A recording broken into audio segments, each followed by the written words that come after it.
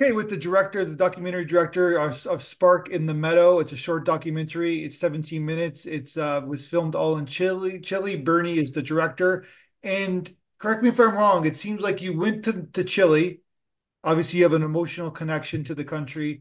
You interviewed feminists, like for people, females who were part of the feminist movement, and then you found a story by within the context of interviewing them. Is that what happened? Yeah.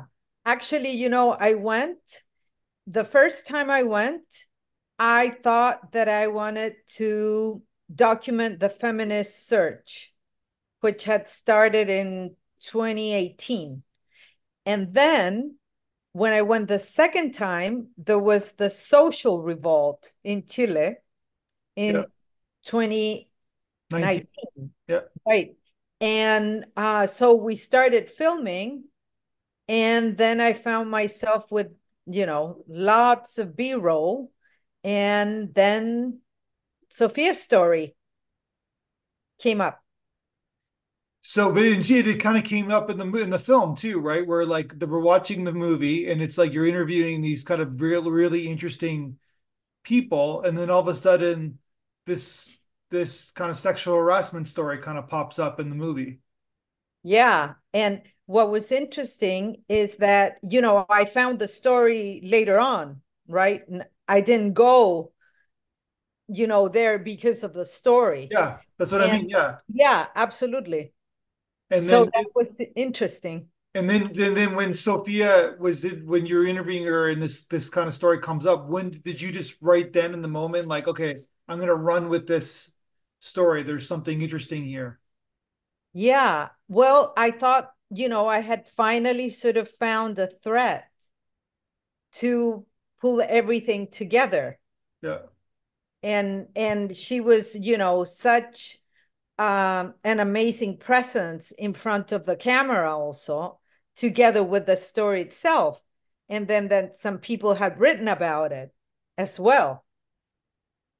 Okay, so the context is that Sophia is a law student and then she's being harassed by her professor, who is a pretty famous or renowned attorney himself, and he's helping legalize abortion. So he's doing good, right? Subjectively speaking, I'm assuming Mhm.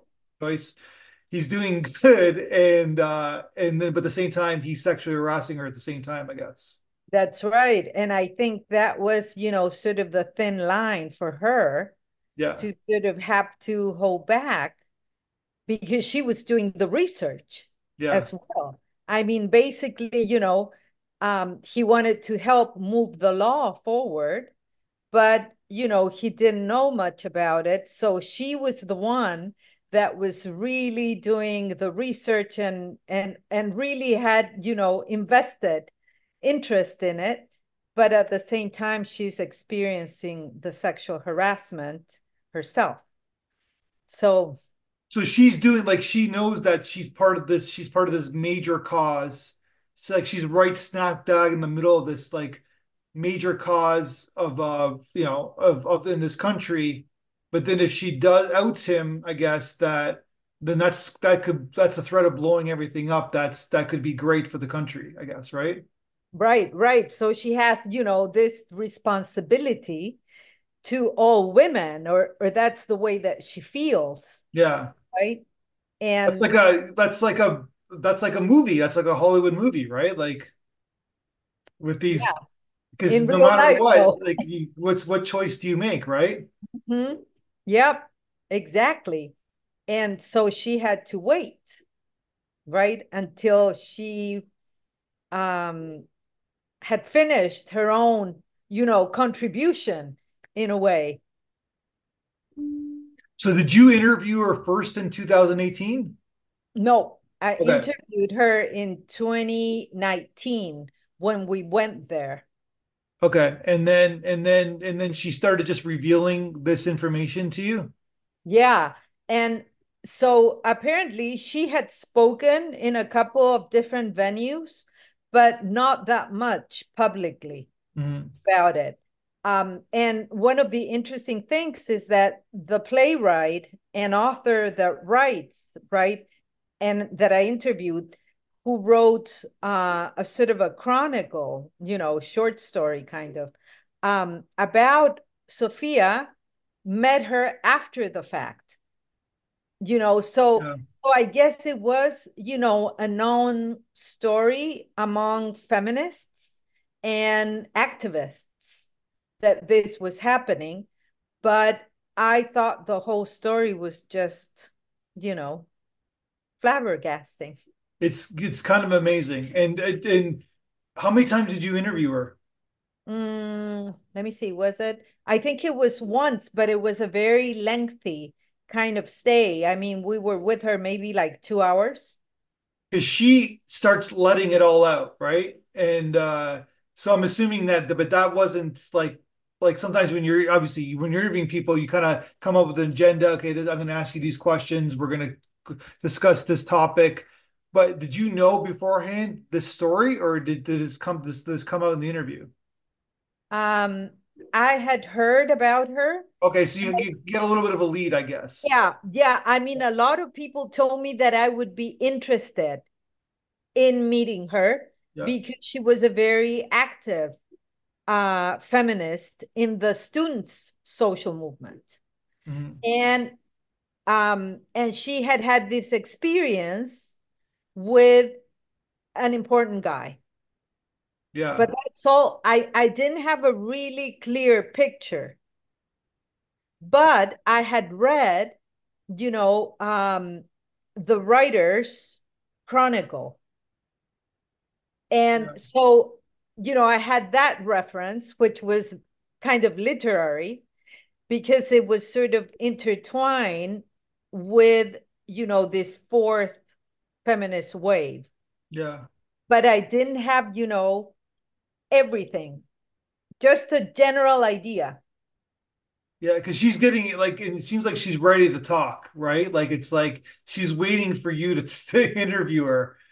And there's a lot going on, right? Like there's a lot going on in the way she describes it, but there's also the crap questions that she gets afterwards, like were you flirtatious with them? Like trying to blame her, right? Like why were you with them so late? All these like dumb questions, right? Like it's Yeah. like And the all those dumb questions yeah, that you hear people talk about, right? That are super superficial, yeah, but that they're clearly leading right to a sort of a verdict blaming the victim, right? exactly. Yeah, Yeah. And so hearing it from her, sort of really made that come alive, I think.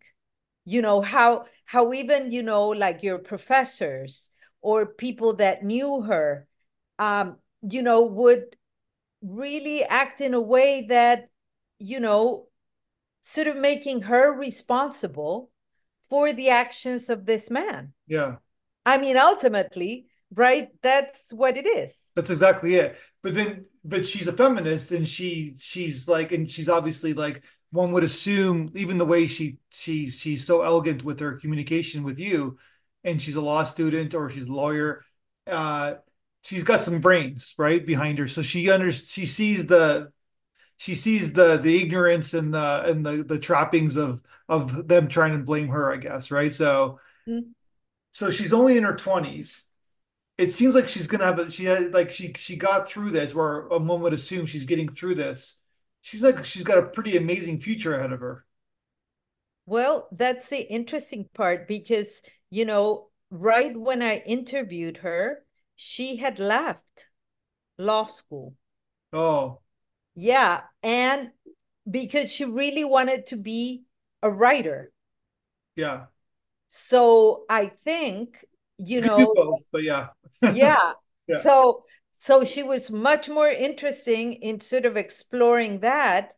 And, sort of the underside of the story is that her health, suffered because of all the stress that she went through. Hmm.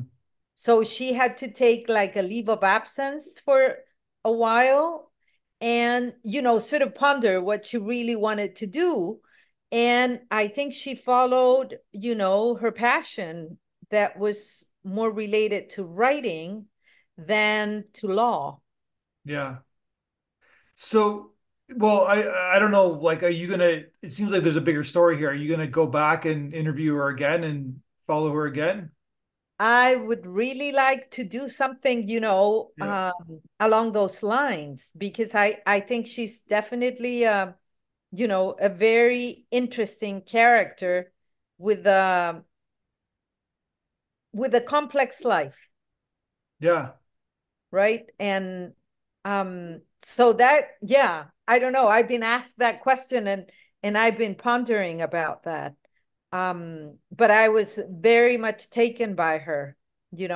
I thought she came out so well in the camera. yeah. Well, no, like, but you can tell there's she's smart, right? Like there's smart and then there's like smart. Like she's up there, right? Like even you can kind of Yeah, tell right away. Yeah, no, absolutely. yeah, And she was actually I think she was very close at a certain point in the student movement to Chile's current president, yeah.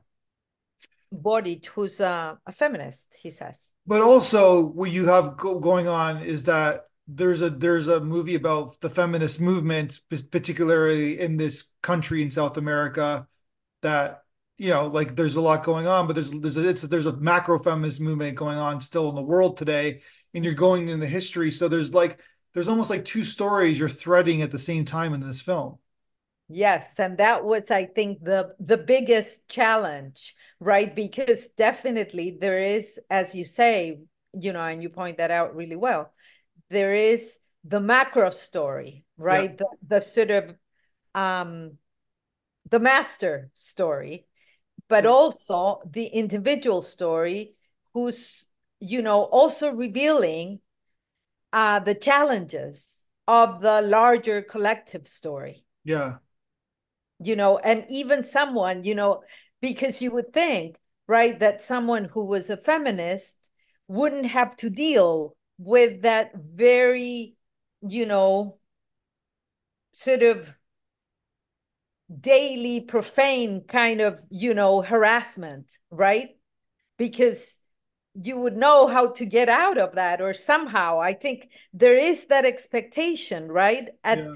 a certain level, and you can see that um culture, right? And I think limiting, obviously, expectations and beliefs are still there, particularly in the older, perhaps more powerful, generation.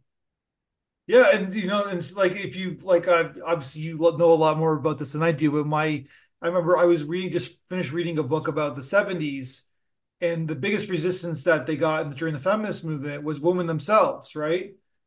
Resisting that that movement. So then you also get that as well, right? So Oh, that's yes, yeah, yes, yeah. I mean, I think there's, even nowadays, with all the strides that have been made yeah, and progress for sure, but there's still a long road, to travel for yeah, sure. And it's not gone, right? It might come in different forms and shapes, yeah. but Yeah. I mm, don't have to spell it out. It's like it's happening in your country right now, right? Like it's yeah.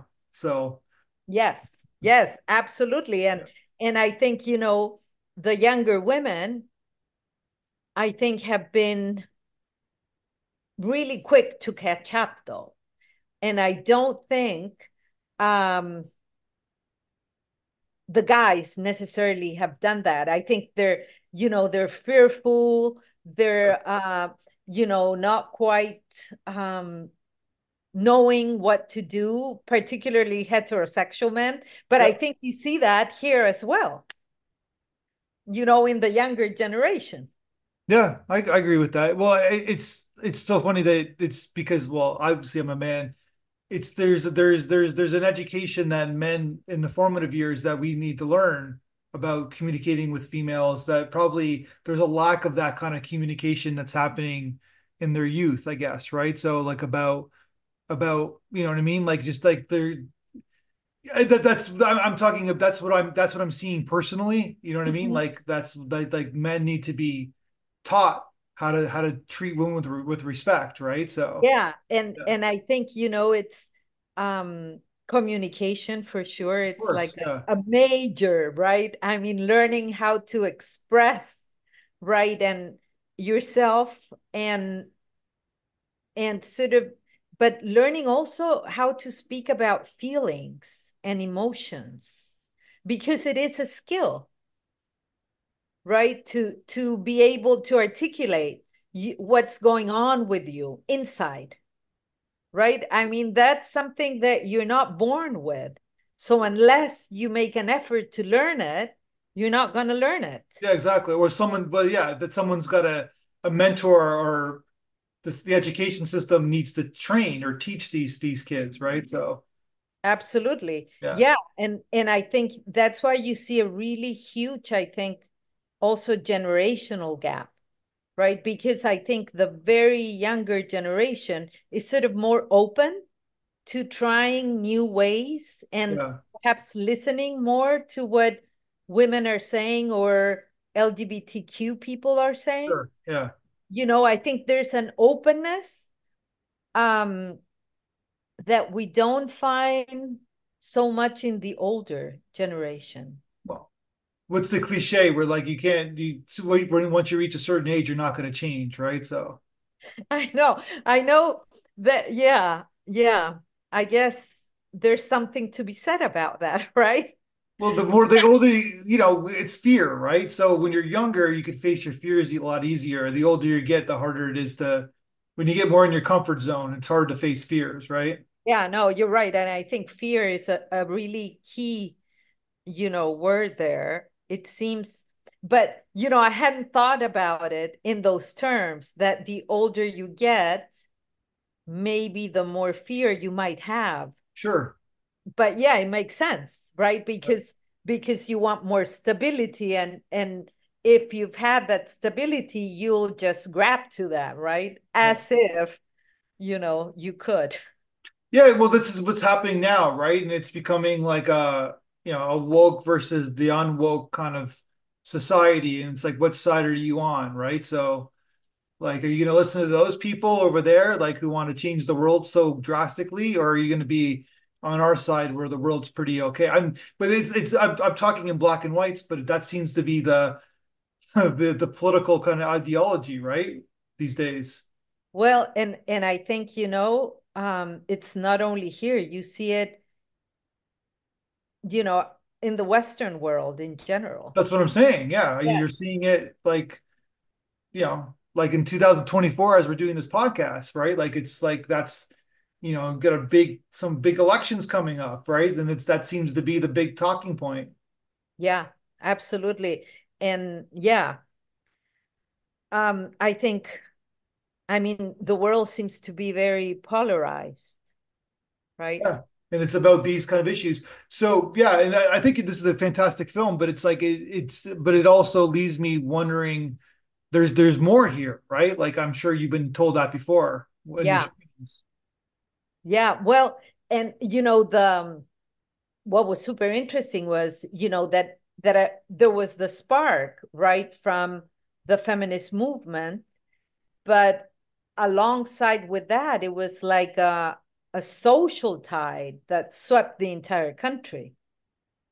And I think having those two happening, one sort of leading into the other and blending, was really something amazing to be there and to witness it Yeah. as it was happening, right? And I think feminism in that regards, definitely crystallized, right? What the majority of the population, at least in that moment, wanted, right? So it wasn't a feminism that was just about women. It was a feminism that it was about more rights for all, Yeah. so I think that's what gave it also a sort of um a special kind of identity, I would say, right? Because it was very collective at the Yeah. same time, right? It was about, and in Argentina, there was something similar at a certain point as well, right? Where it's also about pensions, right? It's about dignity for everyone. So you're speaking about, rights that have been chipped away from people, Hmm. right? And so you have all these different social movements converging and sort of sweeping, right, the entire country in a way. Yeah. Yeah. And 100%. and And that was amazing, us being there right when that was happening. so for the audience, like who are watching your film, the Western North America, Canadian American audience, Mm-hmm. we're seeing like this happening. We're so not aware of it, right? Like most of us, 90, I'm assuming 98% of the people who are watching your film from the United States or Canada have no idea this is happening, right? Because it's not anywhere in the news unless you're like you're searching about what's happening in Chile. Yes, You're not going to absolutely. find this information. So it's like that's the fascinating aspect. It's like, oh, look what's happening. This is kind of amazing. It's like you look at this progression that's happening. Look at this, quote unquote movement that's taking place. So that there's an educational element as well about like it's happening everywhere, right? Yes, absolutely. Yeah. I think, it was like a spring kind of revolutionary Yeah. movement. Yeah. Yeah. So what's next for you? Are you gonna make a larger version of this film? I'm assuming are you gonna go to another project? Like I'm just curious. I have a couple of things in mind. You know, I had thought of making this into a larger project, and that could happen. And then I'm also thinking about sort of following an artist from Chile who's right now doing something here in the States, a project, an art project. And I was thinking that it would be really wonderful to follow, the process of creation of a really amazing artist.